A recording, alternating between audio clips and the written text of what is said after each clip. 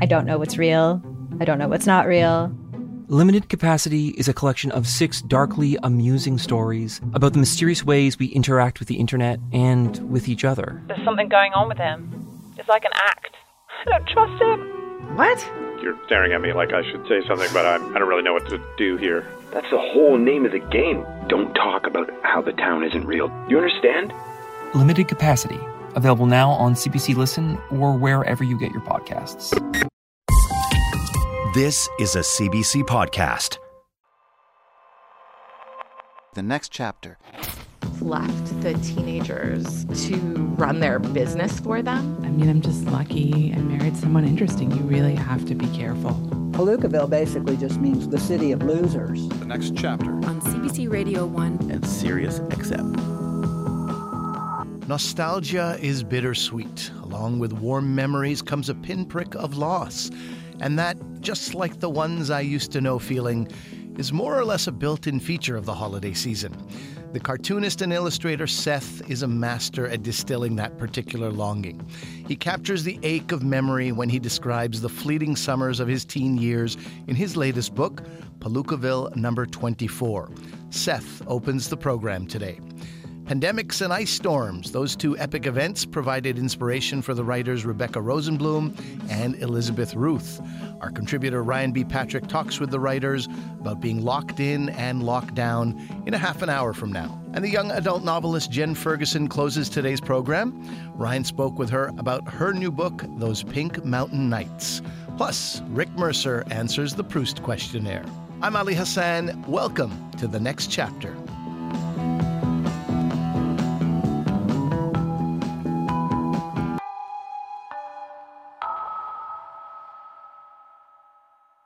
When he was a teenager, the cartoonist Seth worked at an inn on Lake St. Clair in southern Ontario. The experience of those summers, the people, and the lessons that come with a first job is recreated in his latest book, Palookaville 24. In words and pictures, Seth captures the ache of the past and how, for all of us, experiences dissolve and even the most memorable moments are destined to be gone forever. That sense of elegy underpins much of Seth's work. Along with his graphic novels and autobiographies, he's a designer, an illustrator, and his models have been exhibited in museums. Seth joins me today from Guelph, where he lives in a house he has named Inkwell's End. Hello, Seth. Hi, Ali. How are you doing? I'm great. Nice to have you back here. I chatted with you about Clyde Fens a number of years ago. Happy to talk about this book. But before we get into this book, since I've mentioned it, why did you name your house Inkwell's End? Well, if it's one thing, if you knew me, you know that I'm not shy about appearing to be a little too precious or pretentious. I think I've always kind of lived my life with a desire to live in a grand manner. So I've always loved whenever you encountered any famous person from the past, any writer or artist or whatever, and they had, a house with a name. I think Alexander Wolcott's house was called Wit's End. There were quite a few of these ends. It seems like just a bit of a trope. So when the time came when I got a house, I knew I would be naming it. It took me a little bit, but I finally came up with Inkwell's End simply because it's a bit of a pun, bit of a joke. I work with ink as an artist, and I wanted it to be slightly humorous. When you do this kind of thing, it is awfully precious. So you want to be, making a bit of a joke of yourself at the same time. Mm. But it is exactly the kind of thing that I wanted in life, a house with a name. So I know that Palookaville is kind of an umbrella term that you use for your work. Can you explain it a little bit more? Well, back in the 80s, when alternative comics, for lack of a better title, came up, the alternative comics were literally just a group of cartoonists who suddenly had, I suppose you'd say, literary pretensions, trying to make novels in the comics form. And everybody, was doing their own little comic book. And most of the titles that people chose were either a bit surreal or a bit tongue-in-cheek or something with a slight negative spin on it. So for me, Palookaville was simply, I wanted to, create a kind of a blanket title that suggested a place I certainly wanted it to sound old-fashioned too. And Palookaville is, of course, a famous old saying from the past. But I wanted it to have a slightly negative spin too. I mean, Palookaville basically just means like the city of losers. Why the 24? Why 24? We're just up to 24 now. There have been 24 volumes. There are 3 sections to number 24. So let's start by talking about that first section, which is a continuation of your autobiography called Nothing Lasts. What happens in this installment? Yeah, it's funny, the way that I'm writing this whole exercise was created to be not too calculated.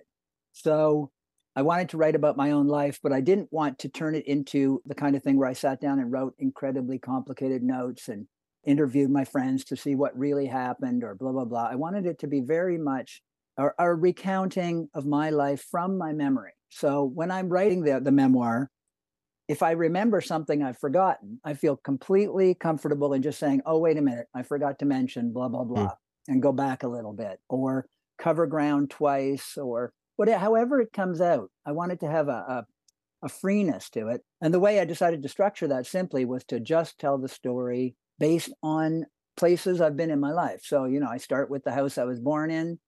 And by volume 24 of Palookaville, we've got to my first real job, which is in this inn on the lake down in southwestern Ontario. This was a really central point in my life. It's your first experience of kind of being out in the world as a sort of an adult and interacting with people in a world outside of just school. It turns into a bit of a coming of age story, and more of that in part 2, because it involves a kind of a romantic affair as well. But we just get to the edge of that at the end of the story. But mostly what I'm trying to do here is to recreate as close as I can with words and pictures the sense of being at this place. So I pause a lot to just talk about the sensations of working there, or the area, what the area itself felt like, or the people. I'm not so worried about plot. I mean, obviously in your own life, there isn't a plot, although we certainly make up a story. We put it into a sequence. But mostly I'm trying to just get the feeling of what this was like. And this is all expressed through memory. And memory, as you mentioned, it's not very accurate. I'm 61 now, so I'm talking about things that happened when I was 19 years old. And what's interesting to me is how much I've forgotten. And so in the story, I try to keep that in mind too. If I don't remember things, I usually bring it to the fore rather than try and smooth over it and act like I remembered it. That's what I found really compelling about that first section, this idea of memory, because as you say, it was a memorable job. And then, but when you go to explore your memories, you're like, wait, what did I do that entire time? Yeah. And I have the same thing. The first job it's seminal. It's a time of growth as a young person. And then, as you say, paradoxically, once it's in your past, you forget much of it. And you have these, I wrote a memoir last year, and it was like an incredible exercise going back and trying to remember. So I found the way you write almost, freeing to sort of say, oh, wait a second, I'm not sure if that did happen. That might have happened. Oh, I don't remember what happened. Oh, wow. Yeah. That's a great There's approach. a tendency to fix things up. I mean, it's the natural impulse when you're telling a story to make connections, even if you don't remember them. So I'm trying hard not to do that, to fill in details that I don't actually remember. The thing about that that's so interesting too is it throws all your memories into doubt. Yeah. I think about memory a lot, but that's the one that really gets me, is like, just how much credence can I give to any of it? What I really liked also was some of these characters. You mentioned the inn. It's called Cove Inn on Lake St. Clair in Southern Ontario. And you worked with a lot of people. 2 people really stood out, the head cook and, interestingly, the lounge singer. Can you tell us about those 2 men? These were 2 older men that I encountered working there. And Jefferson, who is the head chef, was like an older man from Detroit, and who had like a lot of life experience. When I think back on him, he was a fascinating character, a big figure, full of personality. And when I was 19 years old, I would say I was exactly the opposite. It's like, what life experience have you had? It's funny to be around somebody like that, and they're talking to you And the thing that I come away from thinking back on it is how little I had to add to the conversation, but how much I've recalled the experience of being with him. He was certainly in his 70s. He could have even been in his 80s. The other fellow, on the other hand, was the lounge singer, and he was younger. He was probably in his 50s, I bet then. But the kind of lounge singer that, you don't encounter anymore, I don't think, because he was like a sort of an off-brand version of the Rat Pack. And he was a good singer. The funny thing about it is, as a 19-year-old, the last thing I wanted to listen to was some guy who was singing the easy listening of the 60s and 70s. But now I would kill to go back and watch those performances. And he was a great entertainer, but he was a character as well. And somewhere in there, even as a teenager, I sensed a certain bruised ego at having to appear as the headliner in a kind of an inn in the middle of Hicksville. Again, these are people that you feel like you're on the periphery of their stories. Ultimately, the funny thing is, this would be a much more interesting book if it was about either of those men. But I have to work with the material I've got.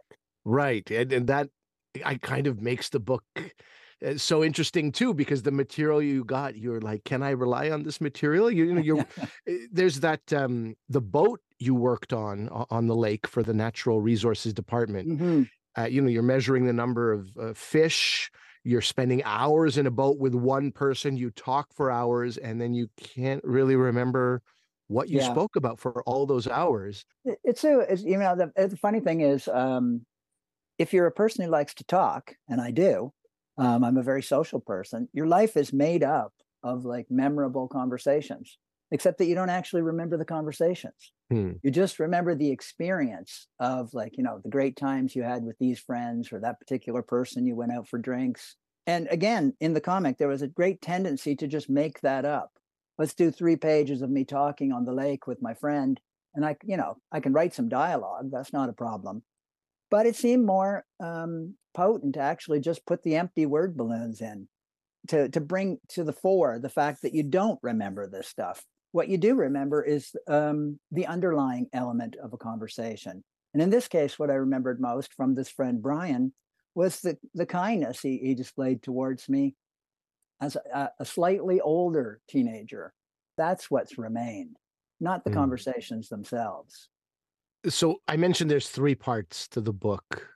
The central part of the book, the part in the center, is about a puppet show that you created, and you filmed that for the NFB about a comic named Albert Batch. And you include, speaking of the past, you include the DVD at the back of the book.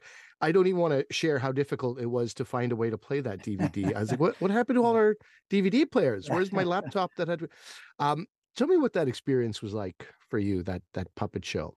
Yeah, well, first off, as I would say, I even hesitate to call it a puppet show. I'm not a puppeteer. It is in the realm of a puppet show. I am moving sort of puppet things around and talking.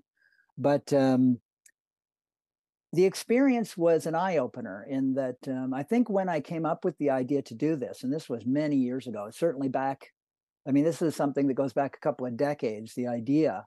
And then eventually, finishing up making all the little objects and then having it filmed by Luke Chamberlain, the director. It was a long process. And it was a process that taught me I will never be making any more puppet shows. I'm glad I did it. I'm glad it's done.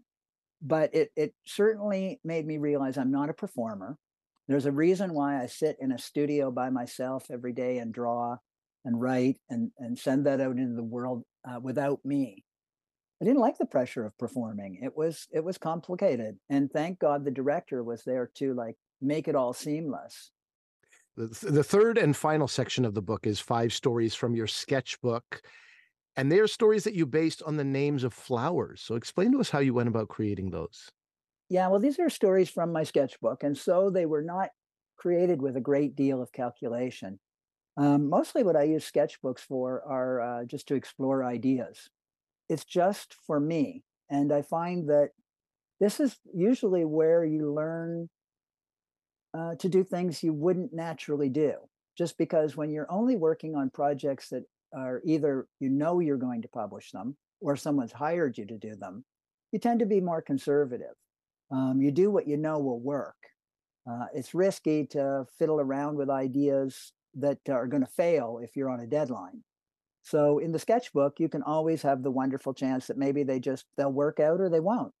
And so these are exactly that sort of thing. I was just writing. I sometimes write lists in my sketchbook, and I had a couple of old flower catalogs around from the 60s for nurseries. And I was just writing down the names of the flowers because they were really nice, evocative names like Golden Autumn or Green Ice or things like this. And after I wrote them down, I just thought, well, why not pick out 5 of these names and use them as a title for a story and just dive in. Don't think about it. Don't give yourself time to write a story. Just immediately take whatever comes to mind. And Palookaville exists essentially for me to publish work that isn't overly calculated. So, I mean, the book itself, I mean, those 3 sections, you've got like a memoir that I'm working on over a long period of time. You've got like this puppet show, which is unconventional for me. And then you've got work from my sketchbook. Palookavilles are always kind of like that. It's just whatever rises to the surface of the body of stuff I'm working on. I had a final question for you. You were awarded the Ordre des Arts et des Lettres in 2022 by the French government. That's essentially like being knighted. What were your thoughts when that call came in? Well, I actually got a letter, and it was in French, and I don't speak French, so I set it aside, not really even understanding what it was. But then I pulled out Google Translate, and then I was more perplexed. I was like, "Is this for real?" A, and B, why me? But C, of course, was happiness. I mean, I was thrilled by it, mostly because, as I said, I'm a person who likes formality, pretension, a mannered kind of quality. The idea of being presented with a medal and being given some sort of a title, that's dream material. Well, congratulations on receiving that. And it's Ordre des Arts et des Lettres, which is the Order of Arts and Letters. People can also Google that to see what that recognition is and what it would mean for you. But thanks for the chat today, Seth. It's always very nice to speak to you. Always a pleasure to talk to you, Ali. Seth is the author of, most recently, Palookaville 24. I spoke with him from his home in Guelph.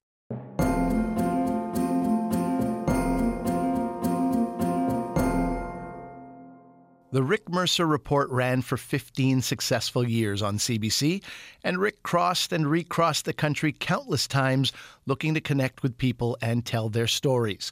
The laughs were many, and the program was a celebration of the country at its best.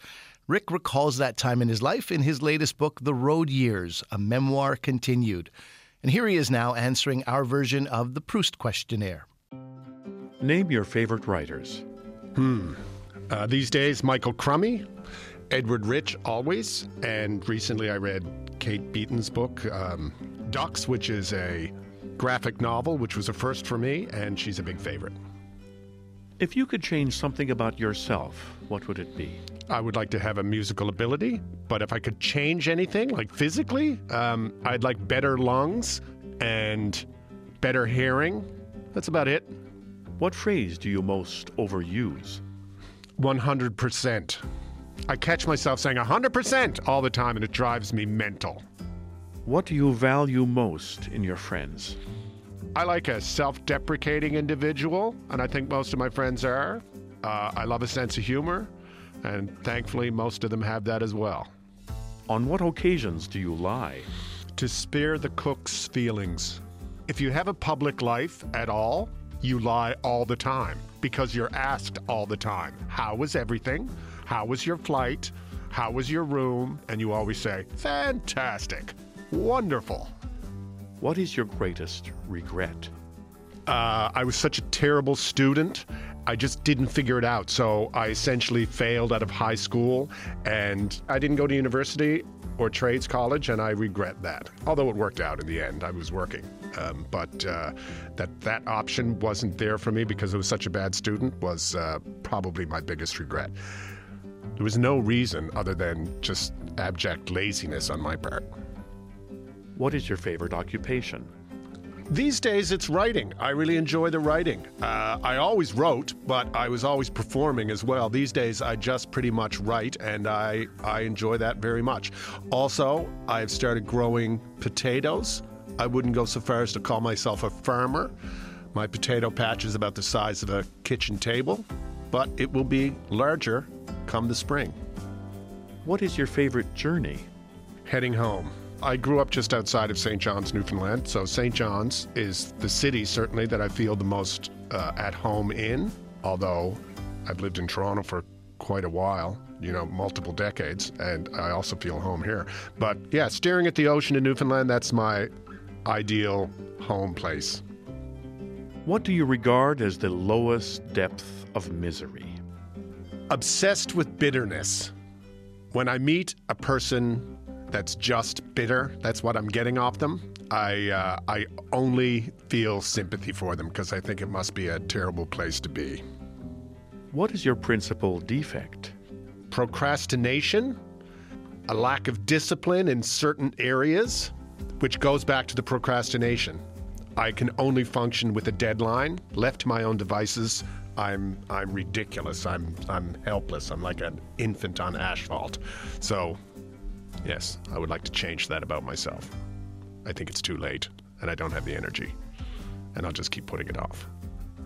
Where would you like to live? Well, I'm pretty fortunate because I get to spend time exactly where I would like to live, which is in my summer place, my cabin in Chapels Cove, Newfoundland. I don't live there, but I get to spend enough time there. There's very little to do. There's the potato patch, there's keeping wood in the fire, in the wood stove, and there's writing in the shed, and just mucking about, doing odd little things. What is your idea of perfect happiness? Nothing on the schedule. Like a day or two where there's literally nothing, no obligations whatsoever. And I can fill up those days. I just don't lie there on the floor and stare at the ceiling. But the idea that there's nothing, that's a great feeling. What is your greatest fear? Never in my life did I fear that democracy could fail. I just always thought it was foolproof. And now when I look around the world, I see it failing in certain places. The idea that it could fail here, that's a big one. That's a big fear. Personally, plunging to my death, maybe? Who are your favorite heroes in real life? Always the nurses. What is your greatest extravagance? I'm not an extravagant guy, so probably the cabin I built in Newfoundland, which in theory is not wildly extravagant, but it's a little bit extravagant for a cabin. And like so many of these things, it got bigger and bigger as I went. My favorite part of the cabin is actually the shed. So it's not the cabin at all, even though the cabin is quite lovely, but it's just, it's got a living room and a couple of bedrooms and a kitchen, and it's quite nice. But the shed is wicked. It's got a wood stove, it's got a big wood pile, it's got a workbench, it's got a high-speed internet hookup. It's great. Got TV lights. It's great. That was Rick Mercer answering the Proust questionnaire. His latest book is The Road Years, a Memoir Continued.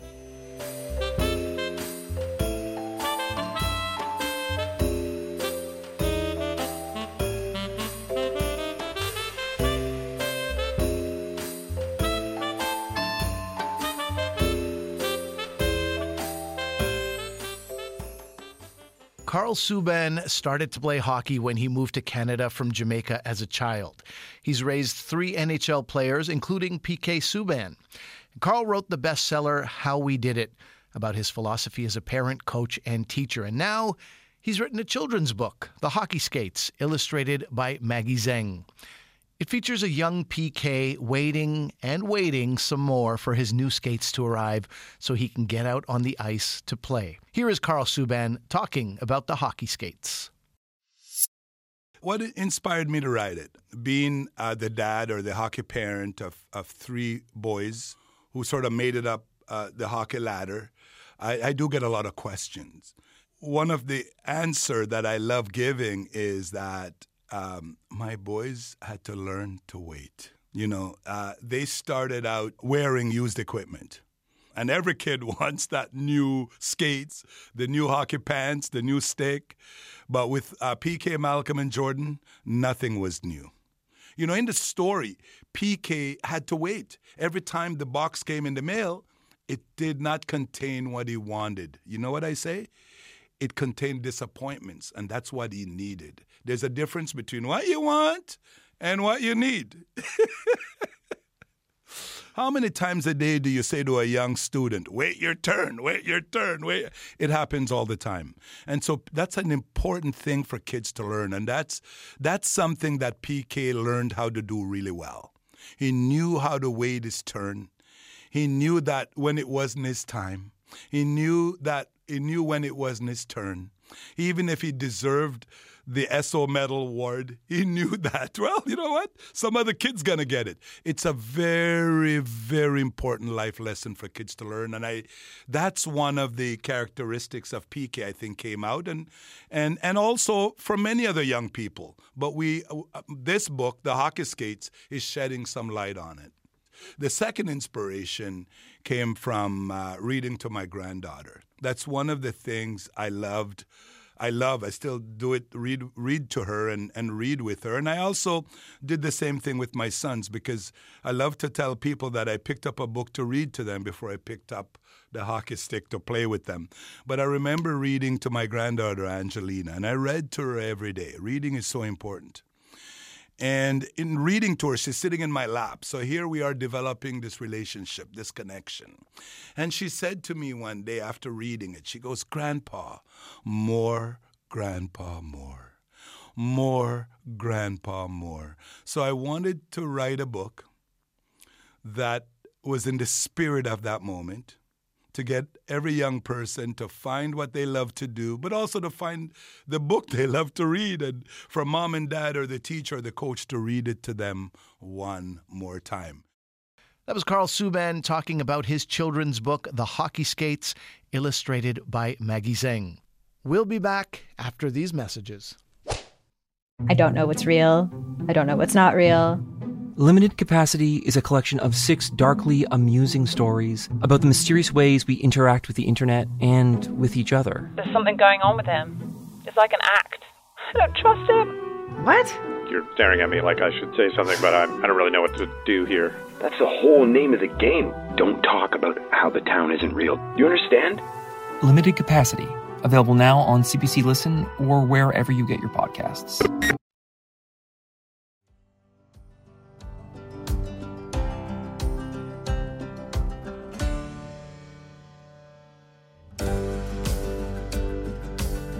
Hi, I'm Wahini Vara, the author of This Is Salvaged, and you are listening to the next chapter on CBC Radio 1.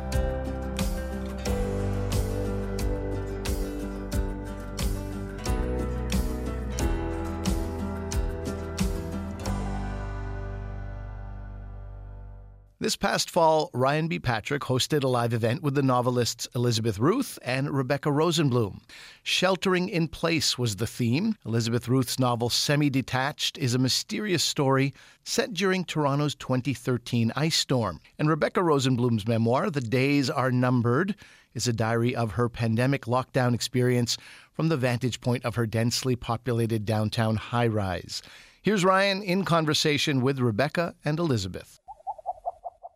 Rebecca, your book is set around that time of the pandemic. That's like 2020 to present day.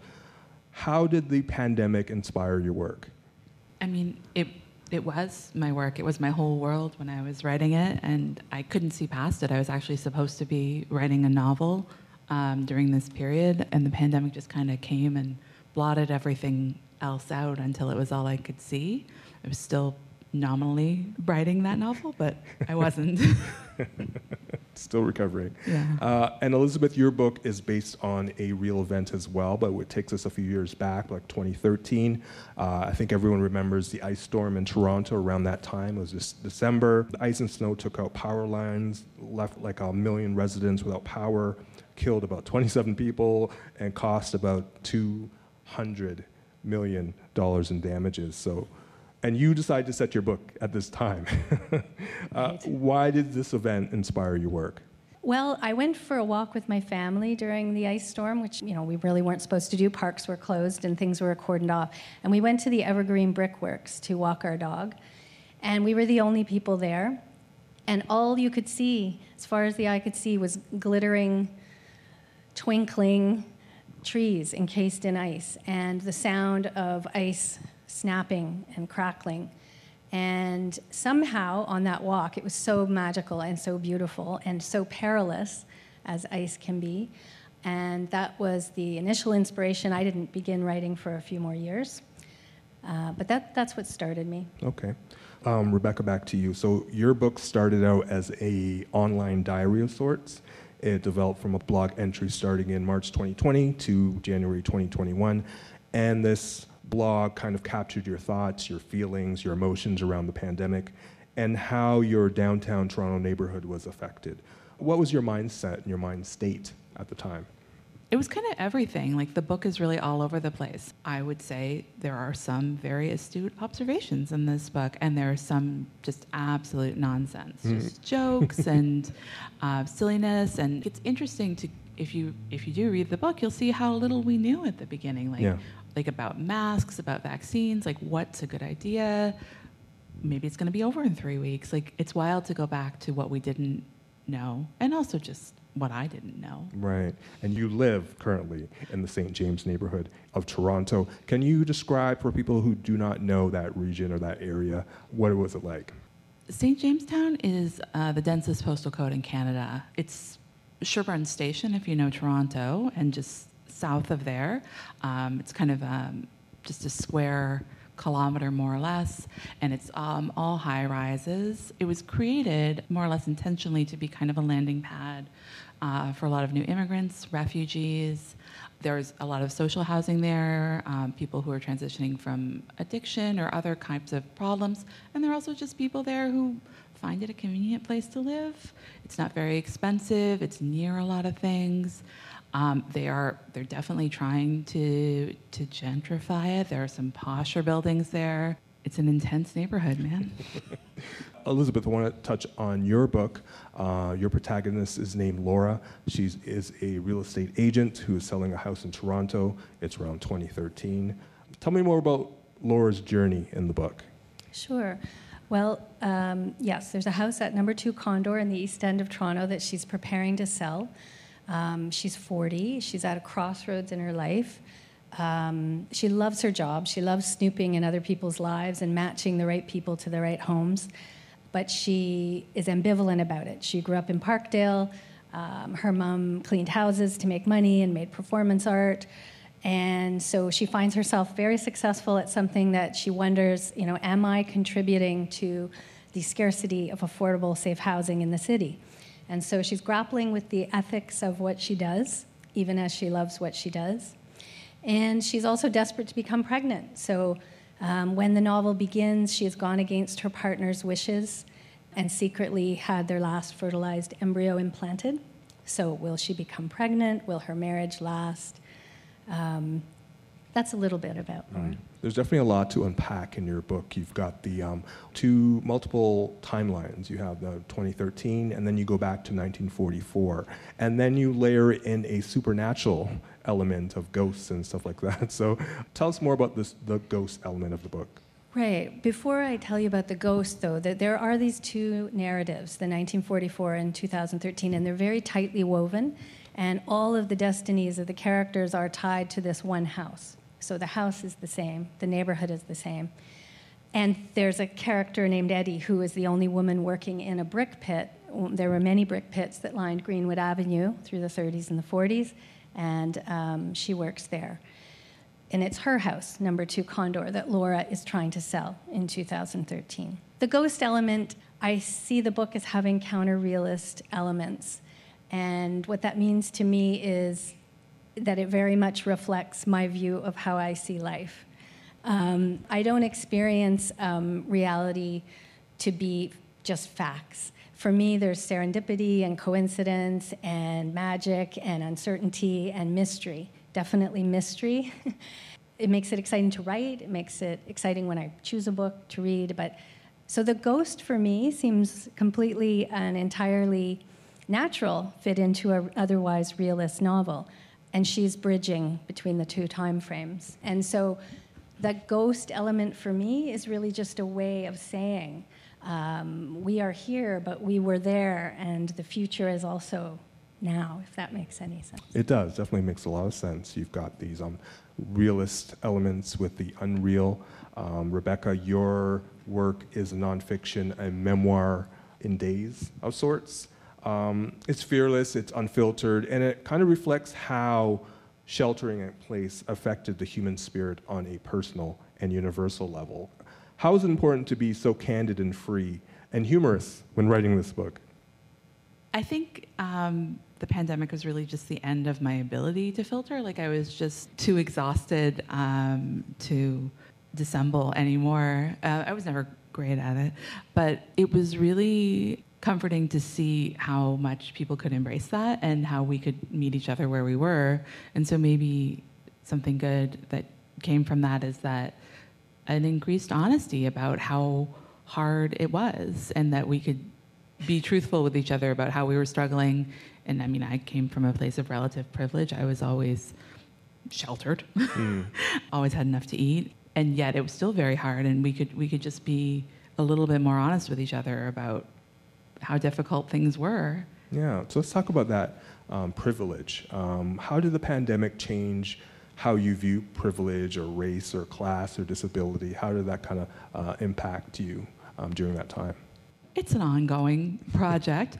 It's interesting because like all of the membranes became so much thinner, and when I saw somebody struggling, it was never good, but it just started to feel so much more connected. Like the whole city just felt so much more connected during the pandemic, ironically, when we were so separated from each other.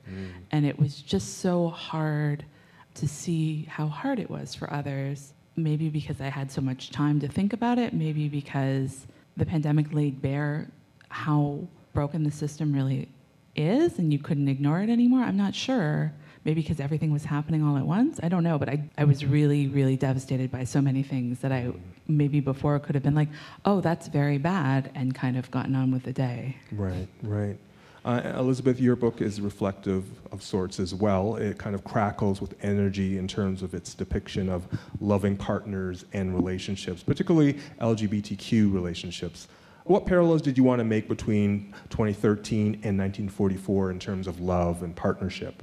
That's a great question, and I'm prepared to answer that. But I'd like to answer the question about class, if that's possible. Have at it. I think if we're going to talk about shelter, we have to look at the etymology of the word. You know, in Old English, we're talking about the word shield, scheld. And it comes from the battlefields. And so no language is neutral. When we talk about shelter, we talk about houses, we're talking about class, and we're talking about people's ability to protect themselves from whether it's the elements in my book, homelessness also in my book, the pandemic. And the word house from Old English is from the verb to hide. So if you have a house, if you have 4 brick walls in a house, then you have a place to hide from the hardship of the world. And so you were asking about the queer element. I work in a very intuitive way where I get to know my characters, I plop them down in a certain environment, and then I can watch them move through it. And so I'm just really, really lucky that I occupy different identities in life. And so I have this lens on life that is multiple, and queer is one of those lenses. And so I guess by juxtaposing Laura and her partner Kat, who's an architect in the present time, with Eddie and Annie, and Eddie's a brick pit worker in the past, you see that we've always been here, and you see how different things can be now in terms of family. And the whole mystery that sits at the center of the novel is really around Eddie and Annie trying to make home. So circling back to what I was saying about shelter, the difference between the word shelter and the word house is the word home, which is much broader, is not limited by one's ability to pay or buy a condo or a home. Home is, maybe someone you love. That's your home. Maybe it's your passion, for me, writing. Maybe it's yourself, and it's portable, and it's free. And so I hope that answers. For sure. Let's go to you, Rebecca. Your book is quirky. There's passages in the book when you relate to your husband, Mark, and those are some of the most funniest and honest and witty parts in the book. Maybe talk about those interactions that you had with your partner during the pandemic, sheltering in place. Yeah, everyone likes the Mark passages best. That's fine. Yeah, I spent 2 years talking almost exclusively to my partner and our cats, and they're not much for banter, so it was mainly me and Mark. And I mean, I'm just lucky I married someone interesting. You really have to be careful. So true. Yeah, and so we did our best to entertain each other because, like, when you live in a high-rise, like, you really are worried about, like, even going down the hall in the elevator, you're going to be exposed to other people. So we didn't even have, like, yard visits or that sort of thing for the most part. Elizabeth, let's bring you into the conversation. What did you want your book to say about feelings of isolation during trying times? What does the idea of sheltering in place mean for these characters? What I really wanted this book to say was that life is uncertainty and life is change. So I guess what I wanted to say is that it's okay to live with uncertainty. It's okay to not know all the answers to things. That's where the mystery and the beauty of life is. And what you lean on is love. That was Ryan B. Patrick in conversation with Elizabeth Ruth, the author of the novel Semi-Detached, and Rebecca Rosenblum, the author of the memoir The Days Are Numbered. That conversation was recorded last fall in front of an audience at a partnership event between Diaspora Dialogues and the Toronto International Festival of Authors.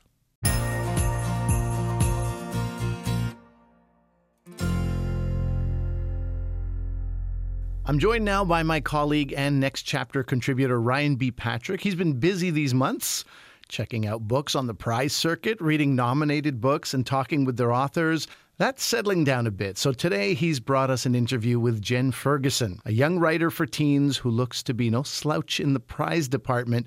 Hi, Ryan. Hey, Ellie. How's it going? Great. Tell us about Jen Ferguson. Yeah, Ellie. So Jen Ferguson is a powerful and powerhouse writer who defines herself as being of Métis and Canadian settler heritage.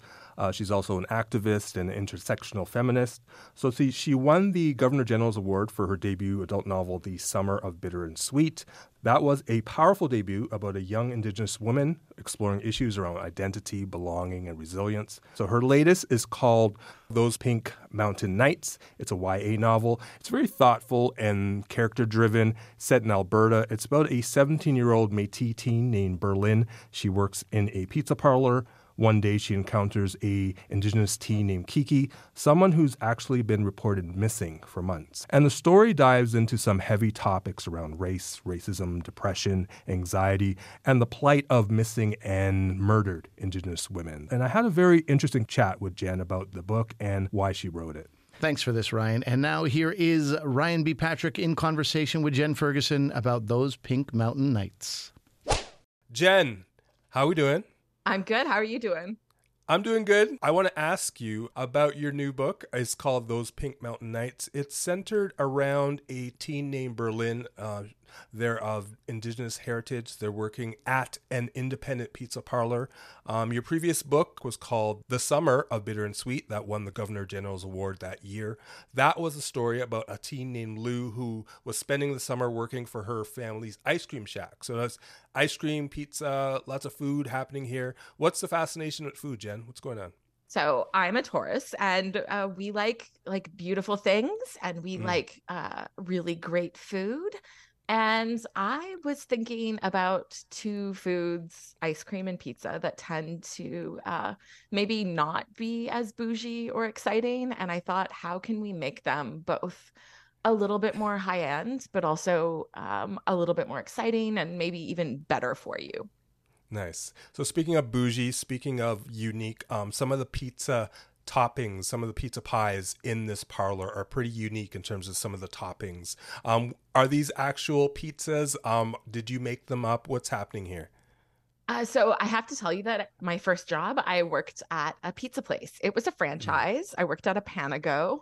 And my bosses were young and they had young children, and they kind of left the teenagers of the town I grew up in to run their business for them. As you can imagine, that probably wasn't maybe always the smartest thing, but what it meant is that I had a lot of creative freedom to play around with ingredients. And so that's part of what inspired the book. Both of these tell really compelling stories around teenagers coming of age and better understanding their Indigenous identity. So tell me about Berlin. What's happening here? They're working a part-time job at this pizza parlor. It's a legendary local business. Who is she at the start of the book? So at the beginning of the book, Berlin has just been sort of ghosted from her best friend, and she doesn't know why. She's also just started this new job about a month ago, and she loves it.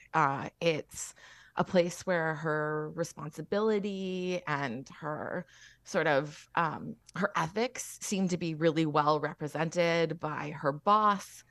And she's also sort of recognizing that while she doesn't have typical symptoms of depression or what she thinks is depression, she's having a really hard time connecting with people, and she's having a really hard time feeling joy. So also working at this shop are teens, Cameron and Jesse. What's their story and what's their connection to Berlin? Yeah, of course. So Cam has known Berlin since birth. Berlin is Métis and Cam is Cree, and they have never gotten along. The two of them are sort of oil and vinegar. Cam is also someone who laughs at everything in his life, including his traumas. And that irritates Berlin, who is a very serious person. So you mentioned you worked at a store during the summer. Tell me about that dynamic in terms of teens running a store. You mentioned you're pretty much operating on your own without any adult intervention kind of thing. Tell me about that dynamic. So I've been thinking a lot about third spaces and what happens when you take a teenager out of their home life. You know, they have to behave a particular way in their home life, and then they have to behave a particular way in their school life. So I realized I really like telling stories that happen in a third space, like the ice cream shack or like the pizza parlor, because that's one of the places where these teenage characters get to like test their identities in a way that is outside of school and home. They get to test the idea of like who they are. So both of your books, Jen, are set in Alberta. What's your connection to Alberta? Yeah, so I am an army brat, and I grew up all over Canada. But I spent some years in Calgary when I was younger, and then I moved to Lloydminster, Alberta, Saskatchewan when I was 15, and I spent grade 10 and 11 there. And Alberta really got into my psyche. I don't know if it's like the age I was when I lived there, how when you're 15, 16, everything is really foundational.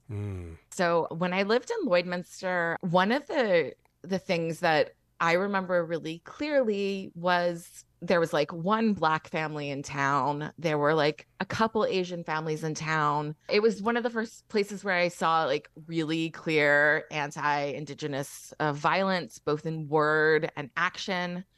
But it was also the town where the oil workers from up north came for their 2 weeks off. Yeah. So I like that we're talking about that direction because we're joking around about food and what have you and being a teen. But this book really does tackle some serious issues, particularly missing and murdered Indigenous women by way of a missing girl in the book named Kiki. Without giving too much away, what is Berlin's connection to this missing girl? Yeah. So Kiki is Cam's cousin and a member of the sort of like broader Indigenous community in Canmore, Alberta, where the book is set. And Berlin was a year younger than Kiki in school. Yeah. So you mentioned Kiki's heritage is Black and Indigenous. What did you want to explore there? So I really thought it was important here to remind readers that there are missing girls whose faces show up on the news, whose stories get told over and over again. But you're much more likely to be ignored if you are a Native missing girl or a Black missing girl. And making Kiki both Native and Black highlighted the disparity of her value to the policing community or to the media community. So thinking of your own heritage, how did you want to explore Kiki's heritage? You go into some themes like anti-Black racism, Indigenous racism. Right. What did you want to kind of dig into or unpack?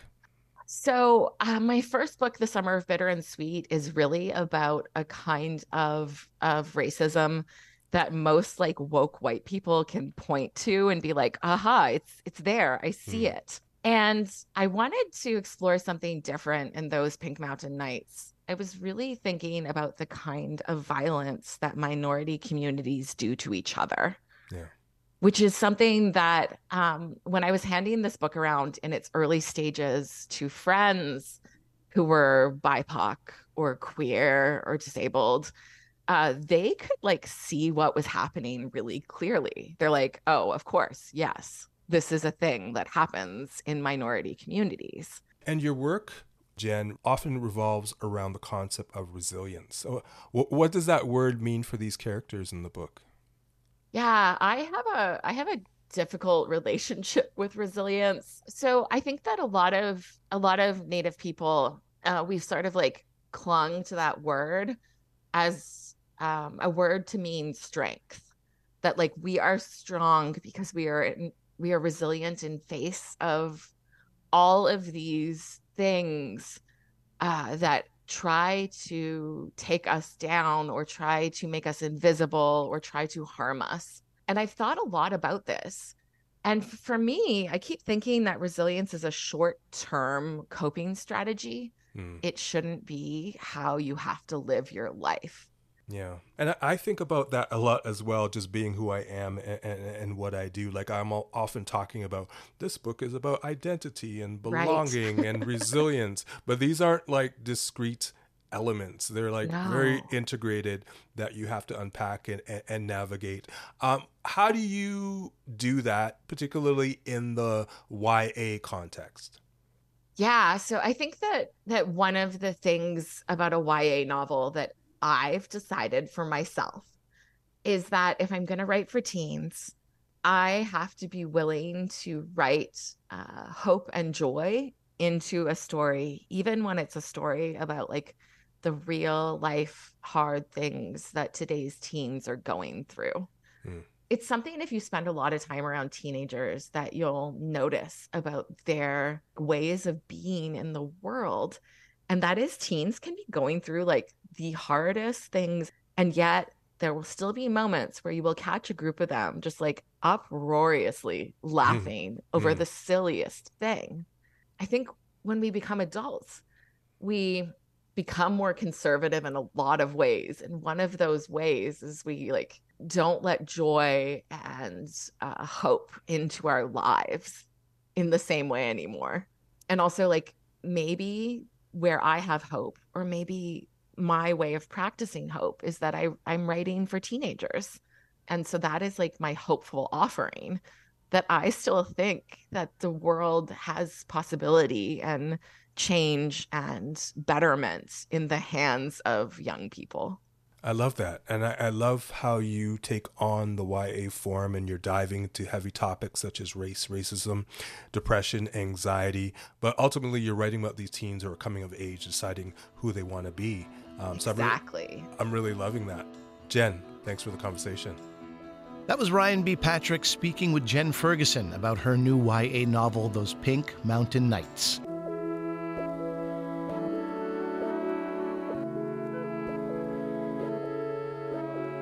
That is it for today's program. Jacqueline Kirk is our senior producer, with Lisa Matthews and Trevor Carter. My thanks this week to Emily Chiarvesio and to the CBC Books digital team. Coming up next week, Christine Estima on her linked short story collection, The Syrian Ladies Benevolent Society. And yes, that society did exist in 1930s Montreal. And Christine's stories explore her own family's roots in that city. And our contributor Ryan B. Patrick revisits an interview with Kai Thomas. Kai's debut novel, In the Upper Country, won the Atwood Gibson Writers' Trust Fiction Prize last month. I'm Ali Hassan. Thanks for listening to The Next Chapter.